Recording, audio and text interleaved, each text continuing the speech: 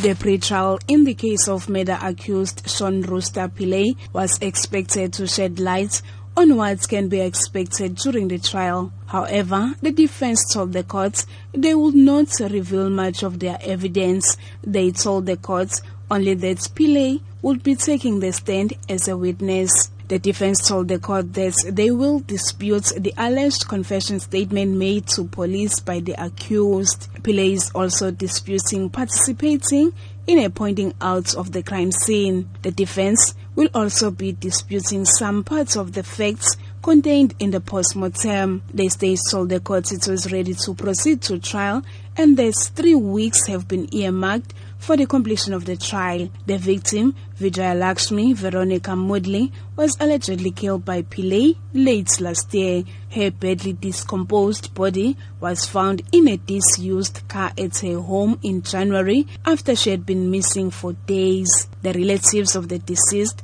have been attending the court's proceedings, hoping to get answers about the motive for killing her. The relatives say they are now waiting for the trial to get closure. The trial will start on the 8th of May. I'm Nonkulego Hlope in Durban.